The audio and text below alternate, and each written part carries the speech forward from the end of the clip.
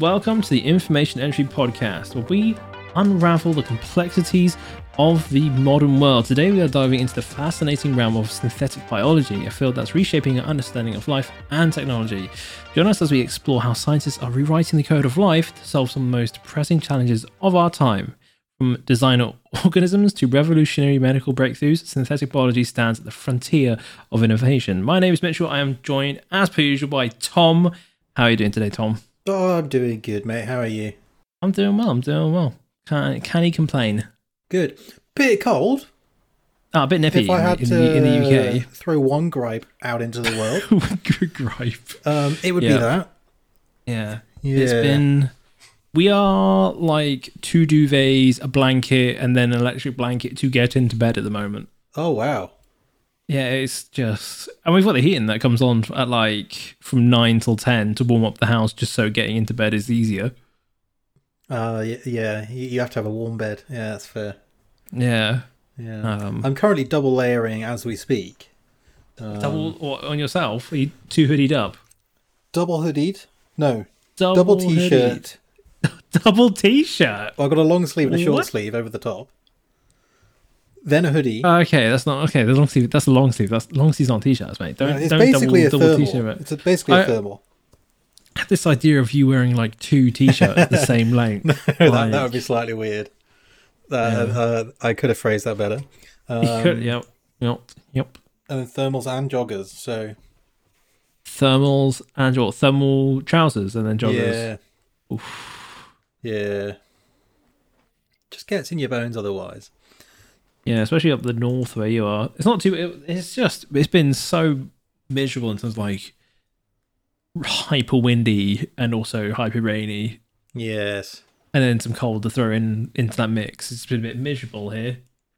I guess I went out to a Christmas market down in the centre of Plymouth. And it was like everybody was inside. There was like food stands like outside where they've obviously got the vans they came up, but nobody was outside because it was actually peeing it down.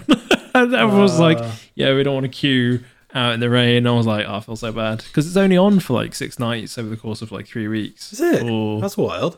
3 nights over 2 weeks. Yeah, it's not open for that amount of time. We went to the Christmas markets in Glasgow on Saturday. Mm-hmm. And that was the day where up here it snowed everywhere, cars crashed into each other, ice. I think that was the night it got to -4, and then it stayed like I think -1 was the highest it got that day. -1. And kid you not, there were people walking around in shorts. Yeah, that would have been me. What's going on? It was bloody freezing. I legitimately don't think I've got any like feeling in my legs. It's the free below the knee kind of guy. Yeah, free below the knee kind of guy. But like my top gets cold. Yeah. Like torso, arms, head, ears, that kind of thing. But I genuinely don't think I feel any sort of temperature in my legs. But my feet can get cold. But my feet getting cold doesn't like concern me at all. No, I'm exactly the same. I know they're cold, but it doesn't affect me. Yeah. And then when I get into bed, George is like, you keep those feet away from me.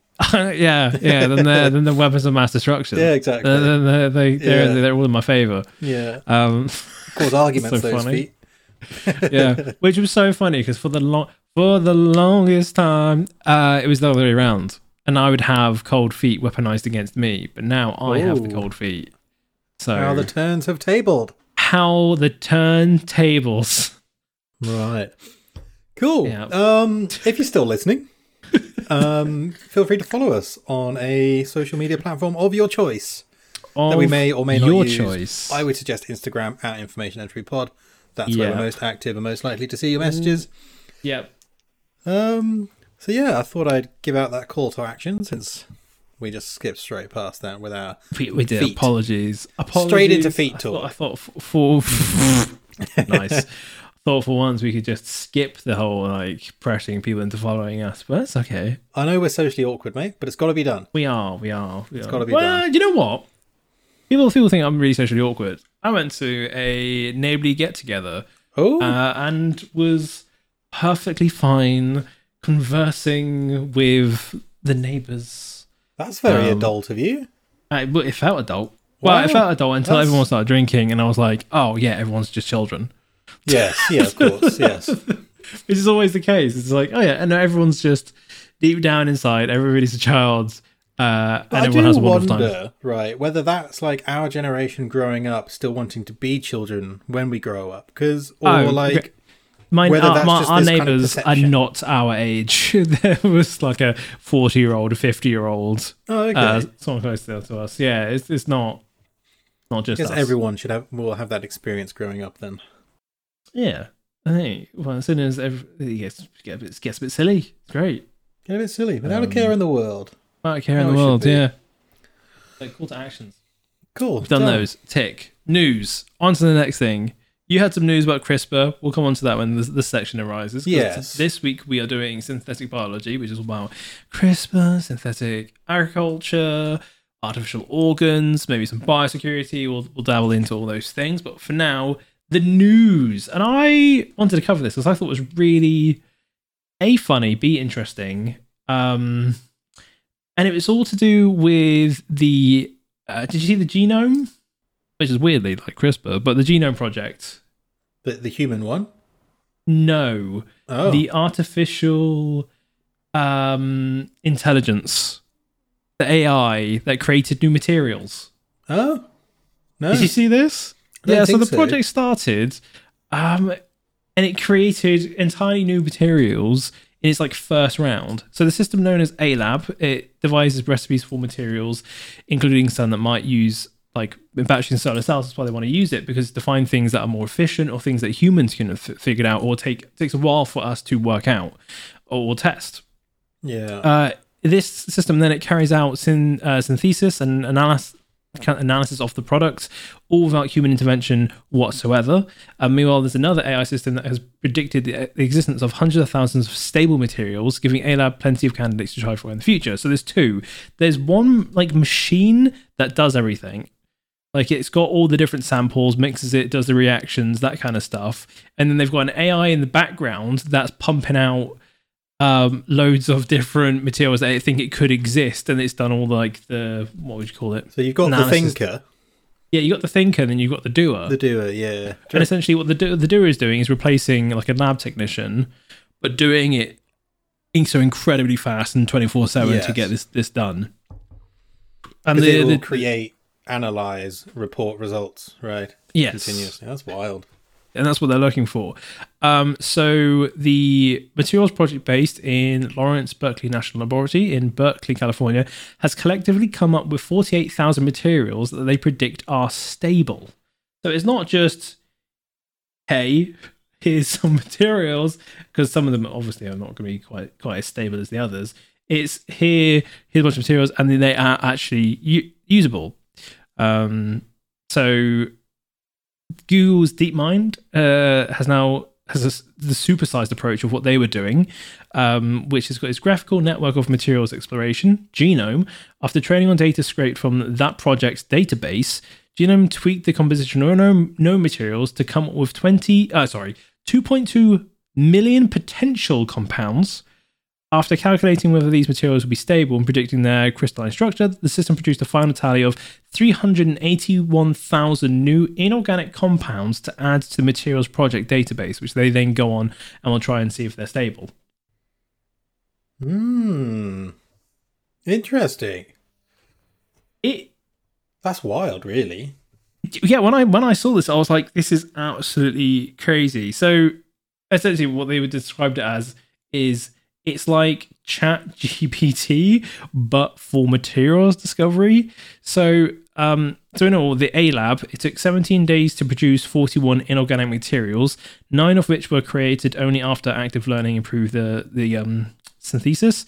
Of the 17 materials that Lab A didn't manage to make, most failed because of experimental difficulties. Some materials were synthesized eventually, but only after human interaction, like it was to do with like halfway through they had to like grind something a bit better halfway through a reaction, so it couldn't do that. Like it was throwing errors in its like processing, but still after it continued to do that, although there was human intervention for a little bit, but we still need humans and we still need people to have that knowledge.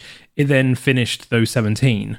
Actually, it's kind of wild that it goes, oh, I need to extract this material by grinding it. And I need to extract this material by doing this. And it can do that all autonomously. Yeah. With the samples that it has moving. That's actually insane. And it's really smart to use AI instead of humans. Because it can just run so many simulations. Yeah. And so quickly. Yeah. That's another thing which is just boggling. That's pretty insane. Very insane. Very insane cool. I wonder where that will pop up next. Medicine, maybe? Could be a good... Yeah, I wonder if that will go through. I'm sure there's because they haven't said what the material, chemicals, properties, and what they're doing, if they're just compounds. But if they're making synthetic things, I'm sure they can then tweak it to be like, okay, we need something that's good for healing. That's what I was saying in their really broad air quotes, because that's not really, there's no secret to healing. But yeah, I wonder if that could be the case. Get a chug, mate. Yeah, chug, just boop, boop, boop, boop, boop. And then you got shields and health. It's a great time, really. We should just get everyone an overshield. It's just a great time. What if that happened? Yeah. You woke up in the morning, halo noise, and you know to get on with your day. Halo noise. Yeah. Cool. Funny. All right. So synthetic biology. Yes. Synthetic biology. I got a couple facts related to synthetic biology. I guess for people who don't know what it is, we'll get onto the strict definition in a minute. But places you might have seen this before, or topics related to this. Jurassic Park, probably the most famous one. Where obviously they recreated dinosaurs by extracting DNA, manipulating it, and then putting it inside something. I can't remember what species they used as a surrogate. Ooh, yeah, I can't remember off the top of my head. They used what species was it? Was it like a mammoth? Like in the mammoth, like an elephant. Jurassic Park. As a surrogate. I wish I could spell. Frog DNA. I don't think they used a actual surrogate to lay the eggs. Okay. Sure? No, I'm not, if I'm honest. But ChatGPT will know. In Jurassic Park, the fictional process of cloning dinosaurs involves using frog DNA and a surrogate to fill the gaps. Specifically, Dr. Henry Wu explains this. The frog species mentioned is the West African frog, Xenopus laevis. Basically, the frog DNA was used to fill the genetic gaps, but it says nothing about having a surrogate to lay the eggs. So who knows? Well, another place you might have seen it, Gattaca. I think you mentioned this film a few weeks back. Yeah, Gattaca. I did. Yeah. Actually, very good. Basically, a world where you have genetically superior and inferior people, and yes.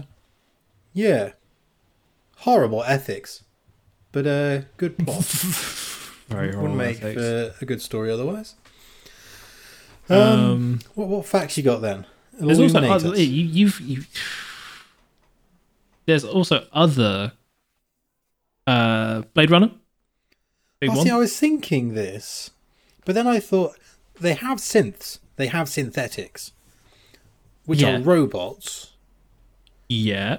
Which imitate life. But they're not trying to create it. No, the replicants are bioengineered. They've got bioengineering in them. Do they? Yeah. Okay. They are using AI to try and obviously recreate the human mind as well, so it does work. But yeah, I didn't know whether to put that on the list or not. That was the gripe that came up in my head. But okay. It was Westworld? invalid. Westworld. Synthetic androids. Yes. Artificial life. You've got Brave New World by Huxley. Human beings are artificially grown. It's a fantastic book. Would recommend. Yeah.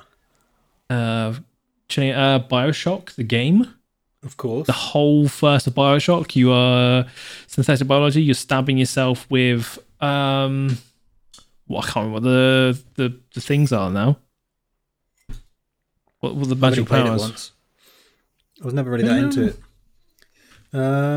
But you're right. You find things and you go, "Oh, what if I stab myself processed with this?" Adam. You inject stem cells in your body and it gives you special powers called plasmids.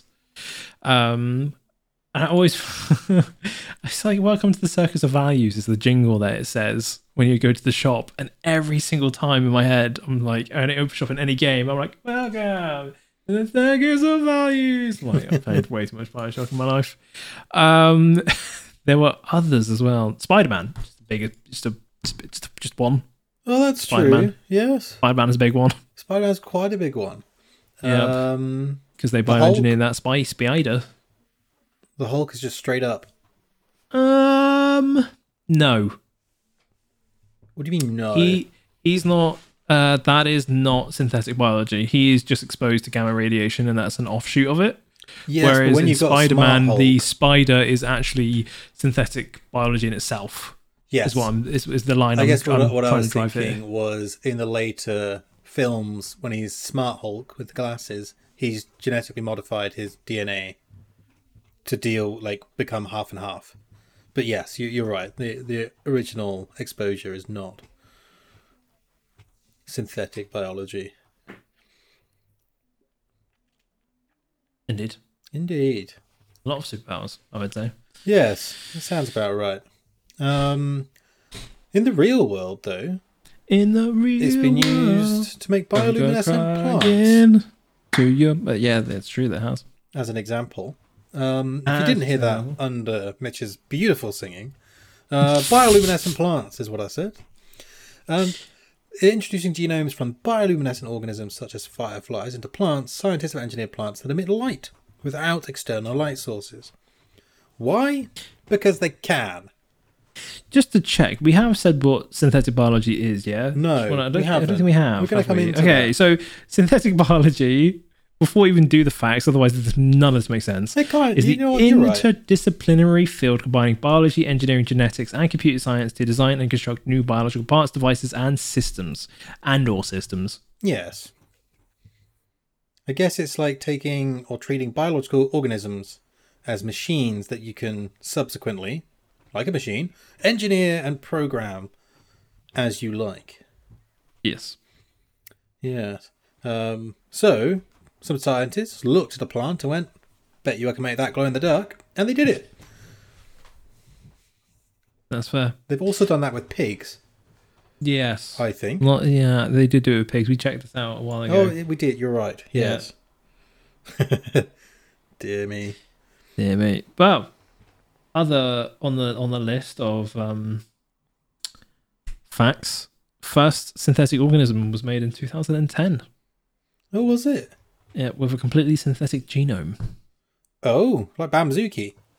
Yes, like Bamzuki. That is a deep cut reference that a lot of people just won't get. No, if you get that, then fair play. Hit us up somewhere, please. Preferably Instagram. And let us know if you ever went onto that website and created a Bamzuki. Yeah, Bamzuki was just fantastic. For anyone who doesn't know, it was like this really weird early 2000s TV show where kids would go onto the program and make their own like animal out of... Honestly, I don't know what... you'd get a body type and you'd attach legs to it and you'd morph it. And then it would have to create... it would have to complete different obstacle courses and fights and things like that. You would have to... So I spent a lot of time on that. You would have to design its movement. So you actually had to what would you call it? In animation when you do keyframes of how the legs work. Yes, that's right. Oh, I do remember this website now. Yes. I think it was to try and get kids into engineering, but also understanding locomotion or evolution. It's kind of like Digimon, but make your own. Yeah. It was a wild time. Yeah. The early 2000s really were. That's really well, just crazy. No, it was crazy time, but it was such a good idea. Oh, for sure. Really going to look at that. Any other facts? No. Biofuels. Synthetic biology techniques are being used to engineer microorganisms for producing biofuels more efficiently. Okay, nice. That's another one. Also, synthetic foods, because that counts as synthetic biology. Oh, that's right. Yeah. Massively, rapidly growing lab meat and dairy products offering sustainable food options. Yeah, I know I think the only place they're allowed to sell it at the minute is Singapore. There's a company out there making chicken. Well, sorry, chicken. Legally, we can't call it that in this country. Can we not? No, you can't call it vegetarian sausages. You can't call them sausages because they're not. And it went to court. And they said, I get it. No, yeah. Just because you have the shape of a sausage doesn't mean you can call it a sausage. Okay, interesting. Sausage. I kind of get it. Yeah, no, I'm with them. Burger's a burger. You can't just be. Oh, that's not even right because the burger's a whole bun. But the patty and stuff. I get it. You've lost me there, mate. But yeah, I would 100% try that if it was over here when it makes its way over, which I'm sure it will eventually. It just needs to be the fake meat burgers. Yeah, better production line and cheaper to do, I suppose. Yeah, but it comes this time. It'll come. I've got some key features of synthetic biology. Okay. Yeah. It's kind of help people understand it who may not have heard of it before. Obviously, we're given a definition. But most synthetic biology goes through the same sort of processes. So you start off with your design and construction phase, where you have artificial, perhaps biological systems, or the modification of existing biological systems for a useful purpose. We say useful purpose, but useful to the human. I was going to say the inventor, but I guess the modifier. This can include creating new organisms, as Mitch mentioned, or modifying the genetic makeup of existing ones. You, of course, have DNA manipulation at the core of synthetic biology. DNA obviously being the genetic material that carries instructions for the development, functioning, and reproduction of all living organisms. But there are various techniques that scientists can use, such as CRISPR-Cas9, to precisely modify DNA. CRISPR. Yeah. Various applications, which Mitch has already alluded to. Some of them, biofuels, drugs, sustainable agriculture, drugs. So in synthetic biology, researchers often work with standardized biological parts called biobricks. Now, these are specific DNA sequences that can be combined to create new and functional biological systems. So DNA is made up of different base pairs. They're essentially amino acids that are grouped together and they attach in certain ways. If you have basically a few of those in a row to create a short sequence, they use these as these biobricks. I guess you could think of them as different Lego brick colours that you stitch together to create something, because DNA, like proteins and such, only work when they have a specific order. But in the case of DNA, they have to be read in a specific order to create something and change how it works. Now, of course, there's ethical considerations when it comes to synthetic biology and gene editing. Of course, this is not allowed to be done in humans. I think there's a general CRISPR moratorium. Apart from that one time some Chinese doctor did it to 2 children.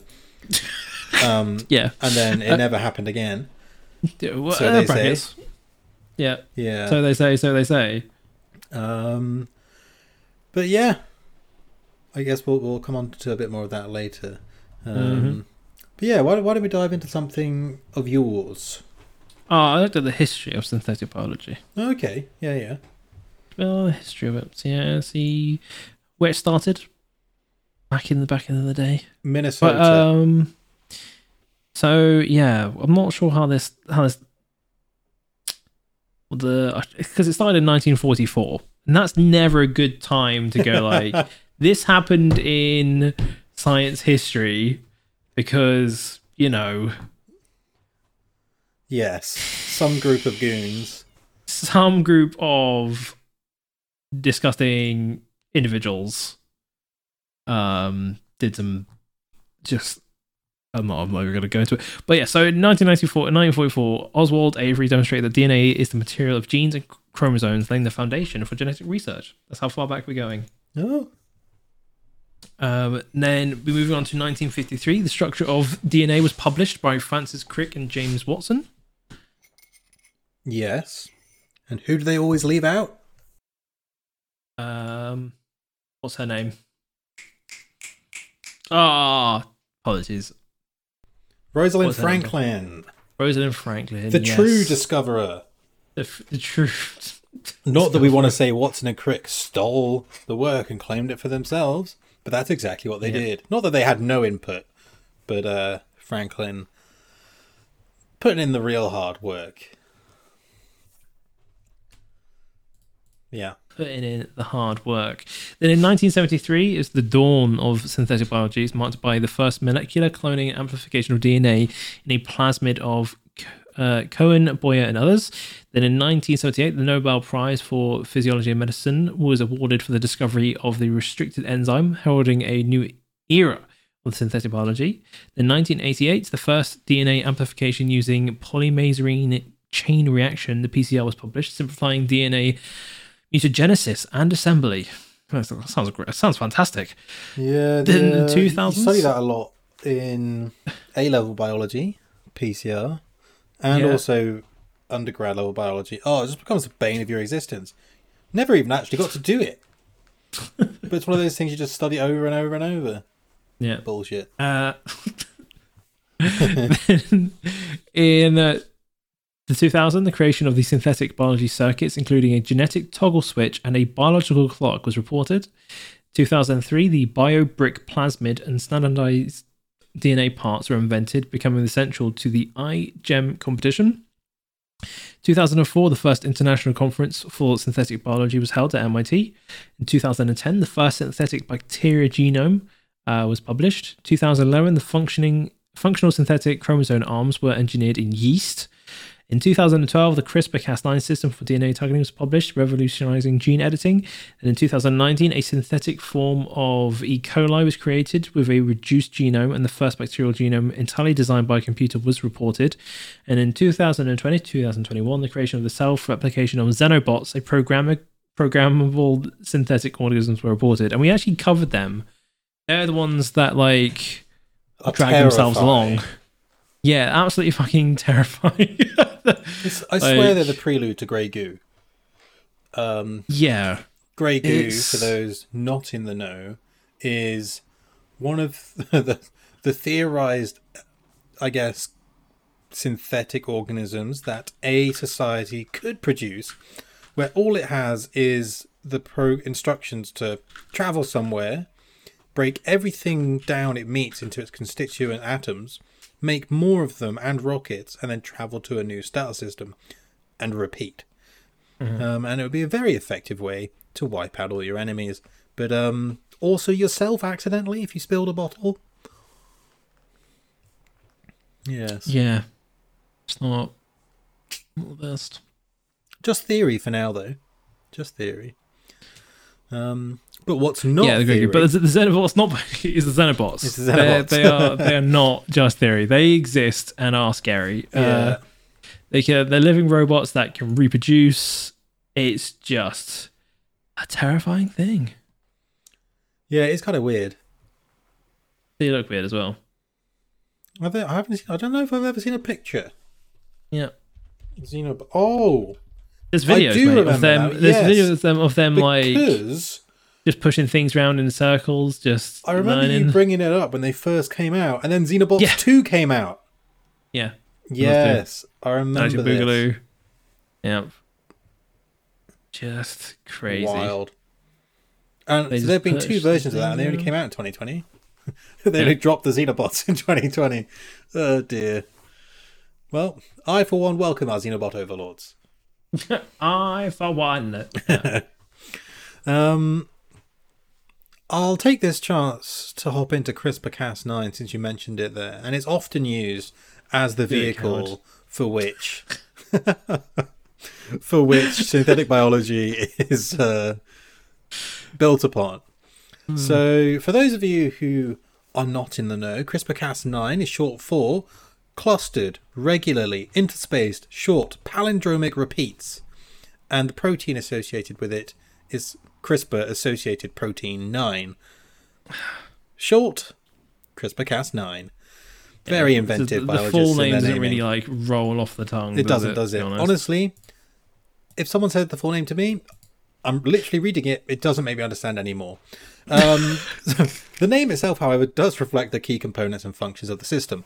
CRISPR refers to the specific DNA sequences found in the genomes of bacteria and other microorganisms, where these sequences contain short, partially palindromic repeats, which are interspersed with DNA sequences that are derived from past invaders. Essentially, CRISPR is the bacterial immune system, and it basically acts as a memory of when it got invaded by viruses and other bacteria. So, like our immune system works, it remembers previous viruses so it can attack them better in the future. Bacteria, you have a similar system, and it uses these palindromic DNA sequences. And basically, when a virus comes in, it goes, oh, I'm going to remember that next time, and adds a little bit into the DNA, so it remembers that. Cas9, however, is the CRISPR-associated protein, and it's an enzyme in the system. It functions like molecular scissors, and essentially you can tailor Cas9, the protein, to look for certain sequences. Let's say you want it to cut a DNA sequence. We have AACT. It will run all the way along the DNA until it finds AACT, and then it will just cut the DNA sequence at that point. So it's really, really efficient way of cutting DNA at specific sequence target locations, if you know where you want to cut.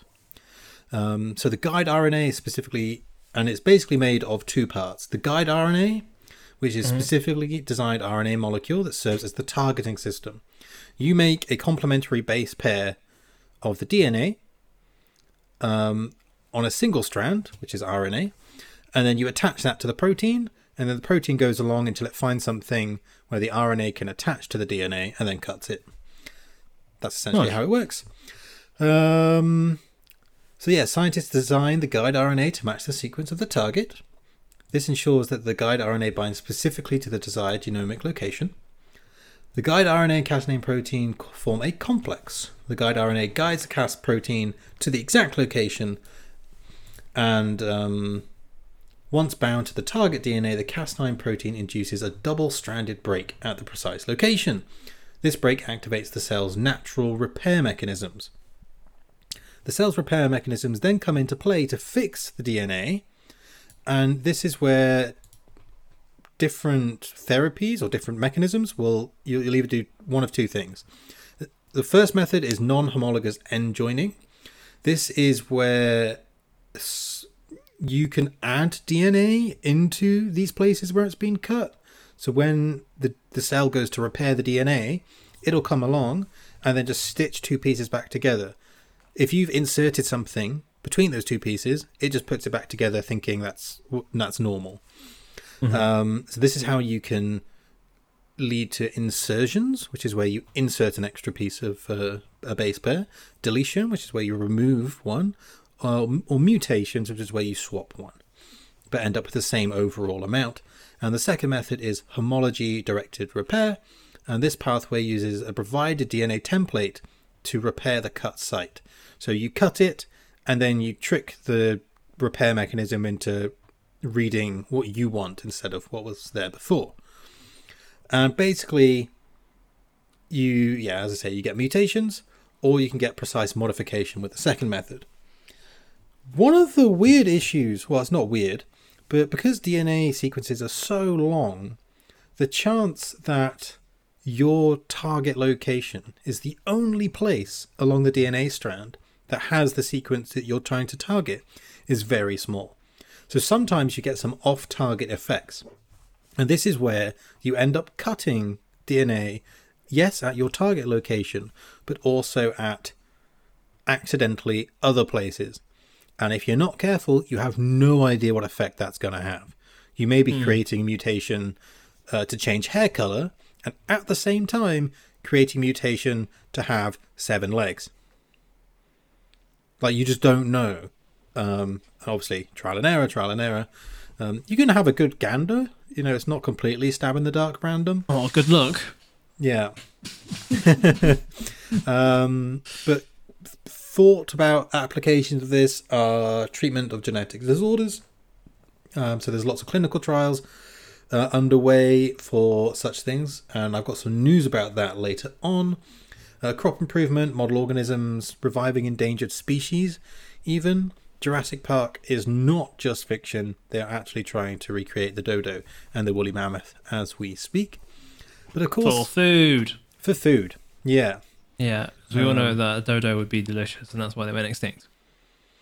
I wonder, you know, so I saw a dodo the other day. We have a museum here that has lots of animals in, and lots of like fossils. And they had a dodo, and bigger than I thought. Yeah, they're not bitty little things. No. It just looked like a hench-ass seagull, though. I don't know if it looked that tasty. Yeah. Hench seagull is how I would also describe a dodo. Sure, I angered someone there. There are some ethics around CRISPR-Cas9, though. So we came across the designer baby situation earlier.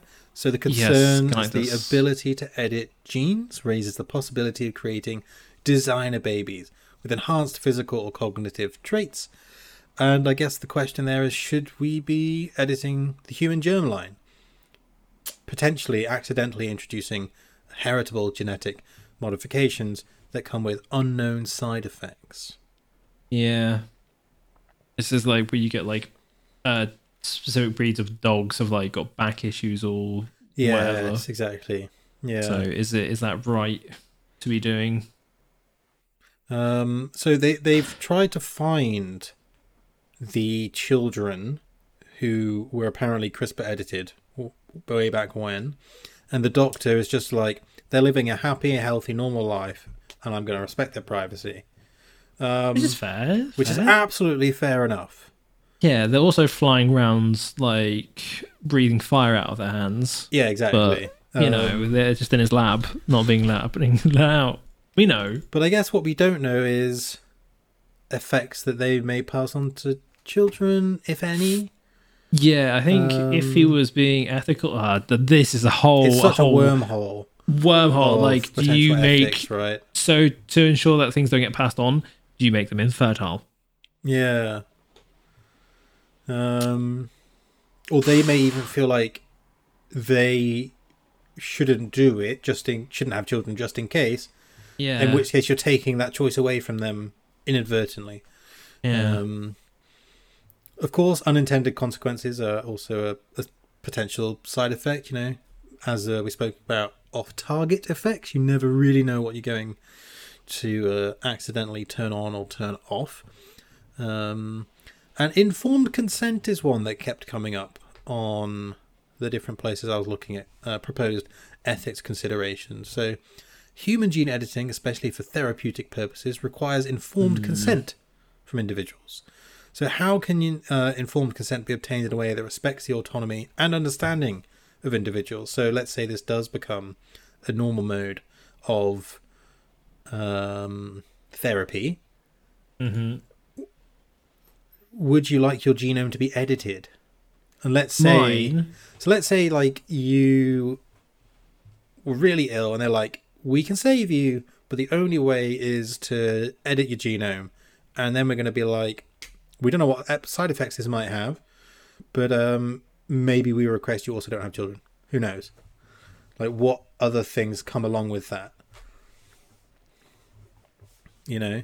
I guess it may be the next thing, like, I can imagine a lot of people now, given 5G towers went up and a lot of people went crazy, right? Yeah. Now, without asking you to edit your genome, a lot of people aren't going to trust that, are they? No, not at all. Especially people who know the science and trust the science probably won't be that comfortable with that. It's never been done in history before. So it's kind of wild. Mm-hmm. But that does. Yeah, there's a whole the consent thing is, if you're doing it on a baby, can the baby consent? Yes. But I think that's a red herring of an argument, because then it's not person. Because then you get into the same like abortion debate. Do they consent? Can they give consent to be aborted? It's a ridiculous thing. True. Especially if the only reason that you're going to do it is to either make their lives better or remove what could possibly be adversarial effects on their being, on their life. Like, I'm not saying, it's like one of those things where it's really hard to say. It's a difficult conversation to have, because it's like people that you could remove, like, I'm not sure if you could remove Down syndrome or like a genetic issue, or would they have a better life if they didn't have it? Is the argument. It's such a difficult argument to have, because there's people like those people that do have those kind of things. They're not saying necessarily not having a good life, but could you essentially make it better? Yeah, but it's so difficult, right? Because some people live their whole lives and say that they've had a great life and are having a happy time and wouldn't want it to be another way. But at the same time, it's always going to be in your head, if you can potentially improve someone's quality of life, do you have the responsibility to do so? Oh yeah, I'm always going to be on the side of like genetic engineering, because you can get rid of things that, like cystic fibrosis. Yes, that can be brought up. Like, that's a genetic condition that can be fixed by editing, and it's ridiculous that there's so many people against allowing it to happen. Yeah, it's just ridiculous. But on that, there has been some big news in the past month, especially here in the UK. So despite all the concerns, it's been thought for decades that CRISPR technologies would hopefully usher in a new age of medical advancement. However, that just hasn't happened despite the China babies. Last month, however, the UK changed that. For the first time in the world, UK medicines, this is from Nature, by the way, UK medicines regulator has approved a therapy that uses the CRISPR-Cas9 gene editing tool as a treatment. The decision marks another high point for the biotechnology sector, blah, blah, blah, blah, blah.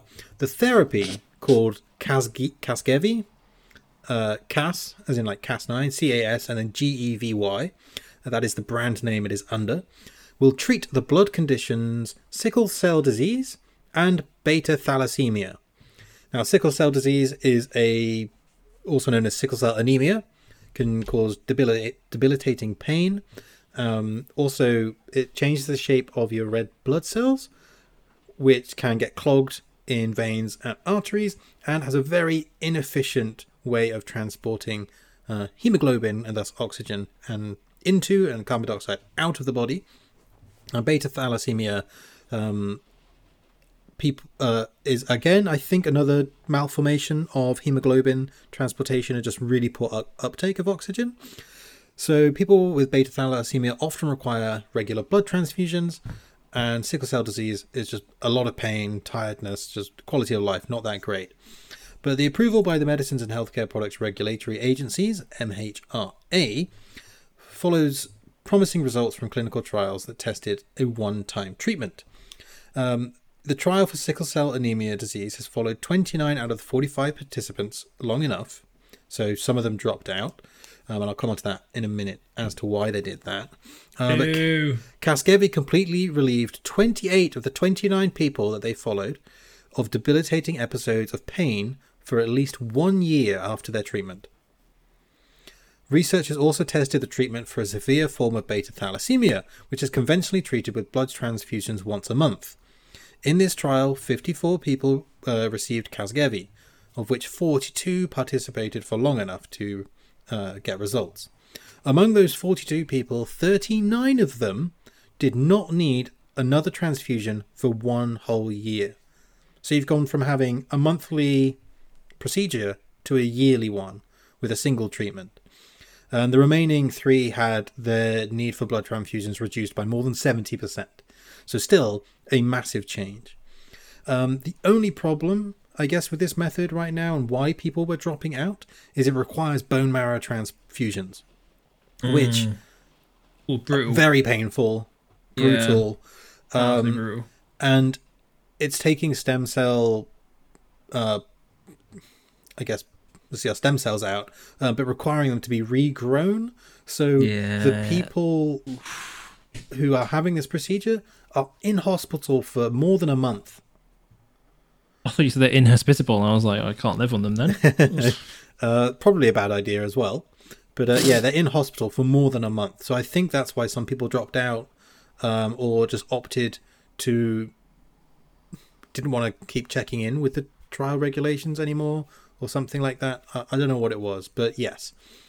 28 out of 29 people didn't need... were relieved of pain, at least the debilitating pain episodes, for 1 year with sickle cell disease, and 39 out of 42 people with beta thalassemia didn't need a blood transfusion for a year, and the other 3 only needed it, I guess, once in that year. So, revolutionary news. Gene editing is here as a therapeutic method now, and it looks like as of 3 hours ago, the US is expected to fully approve the use of Casgevy as well under a different brand name called Exocell.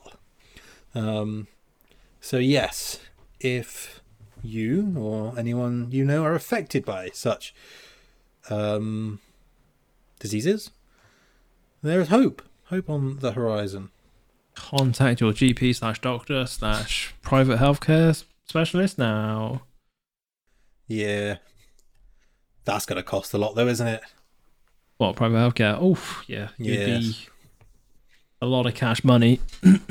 But yeah, that was a bit of like an information unload on you all there. But CRISPR, crispy. Yeah, CRISPR is a bit crispy, and crispy. There's a bit of background information you need to know about to understand the further things down the line. So yeah, that's the big news of the week, as far as that's concerned. Yeah, what have you got then, mate? I had to look at some synthetic organs. Oh. Yeah. I thought does a pacemaker count? No. No. Because it's not an actual... It's not replacing anything. It's assisting. Is it not replacing the... Heart? No, mate. No, but the thing on the thing on the heart that creates the pulse. I don't think so. Yeah, that's fair. I wouldn't even know what to call that, so don't worry about it. Don't even know what those is.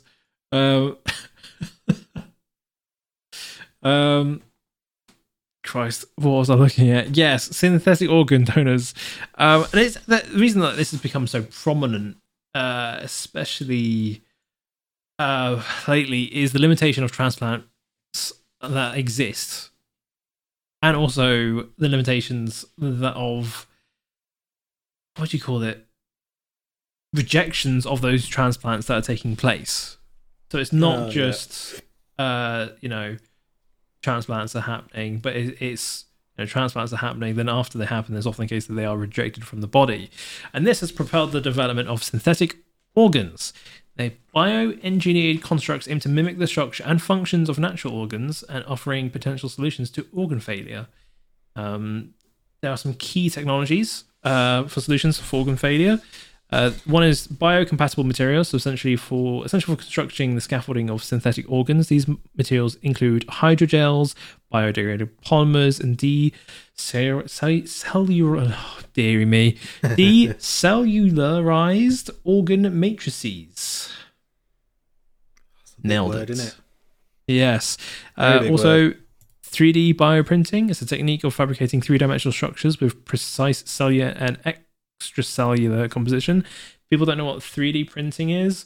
It's essentially, for this, You have like cables that feed in the nutrients or materials needed to build something, and then just like a printer that you've seen for your computer, it goes along. Instead of it going along a line, it goes around like a 3D structure and then prints loads of things off to build the structure.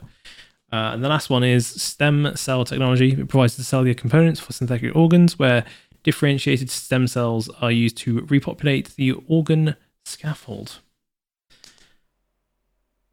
Cool. In my head, I just had the from like an actual where my head's at. Fun place to be. Yeah, absolutely crazy wild time. So, some examples. What could some examples of this be, Tom? What do you think? What do you think? What do you reckon?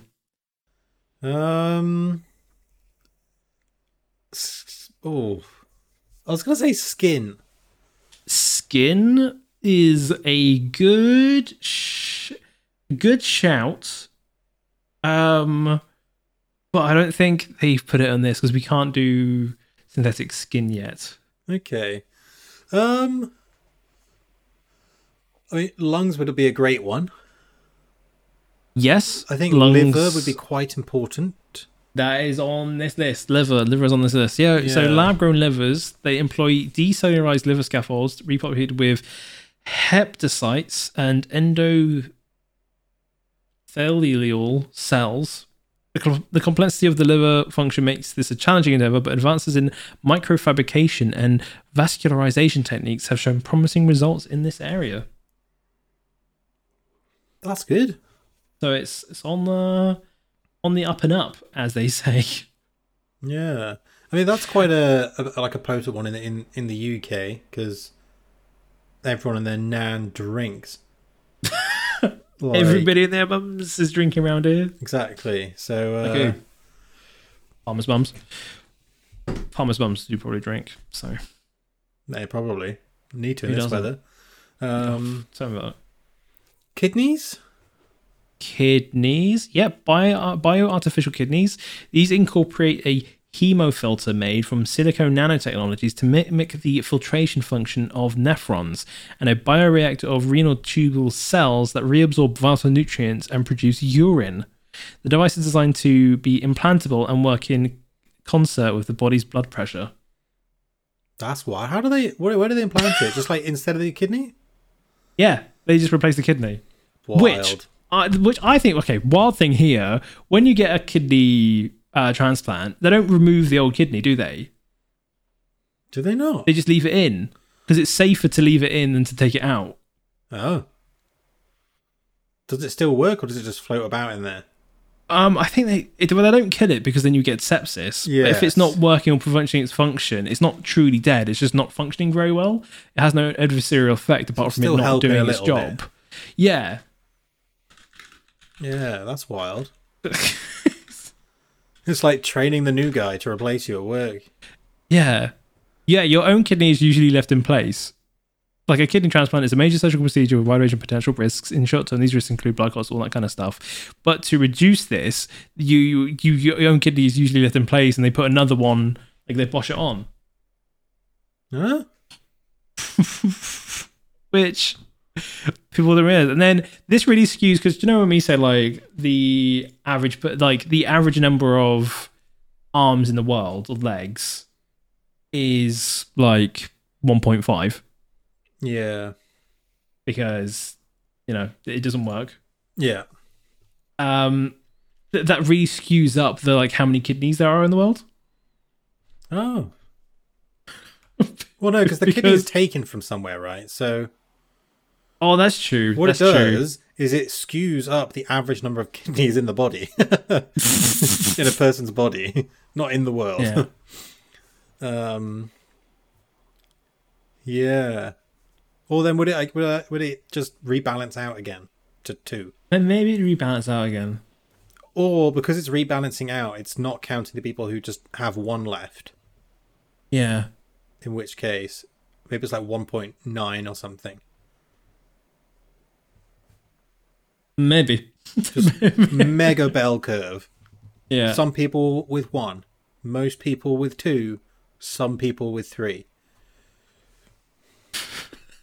So weird. So weird. It is, isn't it? Yeah, that's awesome things. The next one you've got is synthetic bladders, which is one of the earliest synthetic organs created using a biodegradable scaffold seeded with the patient's own urethral and muscle cells. Post-implantation, these cells proliferate and integrate with the patient's native tissue, restoring bladder function. That's good. It's great, isn't it? A colostomy bag be considered an early version of like a replaceable organ? Replaceable organ, no, because it doesn't do anything. I get what you mean. It's just it just holds output. It. Yes. Yeah, it's just the output. Like if I, you know what, I'm not gonna. You don't need to describe. Yeah, you don't, because it like diminishes people that have to have the bag. I can't remember what that's called, the proper name for it, but I'm not gonna make that comparison. But yeah, moving on, we've covered that synthetic hearts, comprising of biocompatible materials. These hearts are mechanically means to replicate the pumping function of a natural heart. New designs focus on mimicking the heart's internal structure using 3D bioprinting, provided a more physiologically compatible solution. Another thing they can do now, I think, is they're using scans of the heart to then 3D print either the same size and internals without obviously what was causing the issue. Yeah. So when you go into the body, it mimics the first heart very well. So there's no issues with like pump regulation, that kind of thing. Size, projection is minimized, I suppose. If you Google early artificial hearts, some of these things look gnarly. Is there one that's like on the outside of the body? Not one that's popping up. But some of them be big. Yeah. Oh, you get such a bulge. I guess you got like 1982 was the first like implanted artificial heart. Yeah. The Jarvik 7. Gee, it was huge. Huge. What a big boy. And it from this diagram, it looks like it hung around in the diaphragm area. Hung around is definitely the case. You would feel that. It looks like it's just I presume it's not just hanging off your heart, but it looks like it is from this picture. I'm looking at this. I'll send it to you, but essentially it looks like imagine a real heart that has an exhaust pipe on it. Is the only way that I can describe it, and it goes like back into the body, obviously oxygenates it in a specific. Yeah, yours looks much better than what mine looks like. Yeah, but mine's like the perfect diagram. Yours is probably more in yeah, basically just looks like a heart in a hollowed out body, so you can see what's going on, and then a metal tube with PVC piping attached to the heart. It looks like a bit of a someone's just gone to job. Trago Mills and got some PVC and they've attached it there. If you know what Trago Mills is, shout out. Shout out to my bros that know Trago Mills. I used to work there, sad times. Undercarts? Which bit did you work on? Oh, the tills. Just the till. Okay. This was pre-Tesco, and then in the garden centre. But that was cold all the time. Just so sweaty. The hottest I've ever been. Oh, okay. Really the opposite, unfortunately. Yeah. Not just outside. No. Sad times, if I'm honest. No, that's fine. There we go. The last one on my list of synthetic organs, we've got the artificial pancreas, which integrates glucose sensing technology with insulin delivery systems. These devices continually monitor blood glucose levels and provide insulin or glycagon as needed, closely mimicking endocrine functions of the natural pancreas, which is going to be really good for people that have diabetes. Oh, 100%. Yeah, because we talked about this on another episode about the eye. I was going to call it an eye implant, but it's just a contact lens that secretes. Is it glucose or insulin? Which way that you need it? Insulin, to then balance it out. But it also inside the eye, it monitors the levels for you, so it does all automatically. Yeah. Incredible. I guess the thing is with diabetes is that it's sometimes just a lack of production, right? Yeah. So sometimes that's hormonal driven rather than pancreatically driven. So it won't help all times, but it will. Well, no, because it monitors the. Oh, levels. Right. I see what you mean. Yeah, it would just artificially. So it would know. It. I wonder how you get a top up. It'd be like going to the doctor. Imagine like you were going to fill your car up. There's just you get a little port on the your stomach that you open up and put the little nozzle in. Yeah. So, would you like to get our organic bio insulin? You get the super fuel, or you get the organic fuel. Yeah. Oh dear. And what's the difference? Oh, one runs quicker. It's better for the insides. Yeah, one will clean you out as it goes around. Oh dear. Funny. All right. Anything else you'd like to enlighten us with? What do you mean? We're getting to the hour, is what I'm thinking. Oh, we are at the hour. Look at that. I had a whole section on like agriculture, but I guess we'll have to leave that open for debate. Well, not much debate when we know nothing about it. We can come back to it though, because I'm sure we'll. We're from the farming county. Yes, country. That's true. Yeah. Cool. All right. Well, I guess that'll bring us to a wrap on this week's episode then. Don't forget to share it with your friends, families, co-workers, anyone who will listen. 4 out of 5 dentists recommend you listen to this podcast. If you want for more fun information, science, you can follow us on Twitter and TikTok at InfoEntropyPod, Instagram InformationEntropyPod. I make myself laugh sometimes, you know. Spotify and iTunes, wherever you can leave us a rating, we appreciate it absolutely massively. And a comment and a follow, whatever you fancy. Anything else to plug in at the end there, mate? No, I'm all good. Awesome sauce then. We will catch you guys the next week. Peace. Ciao for now.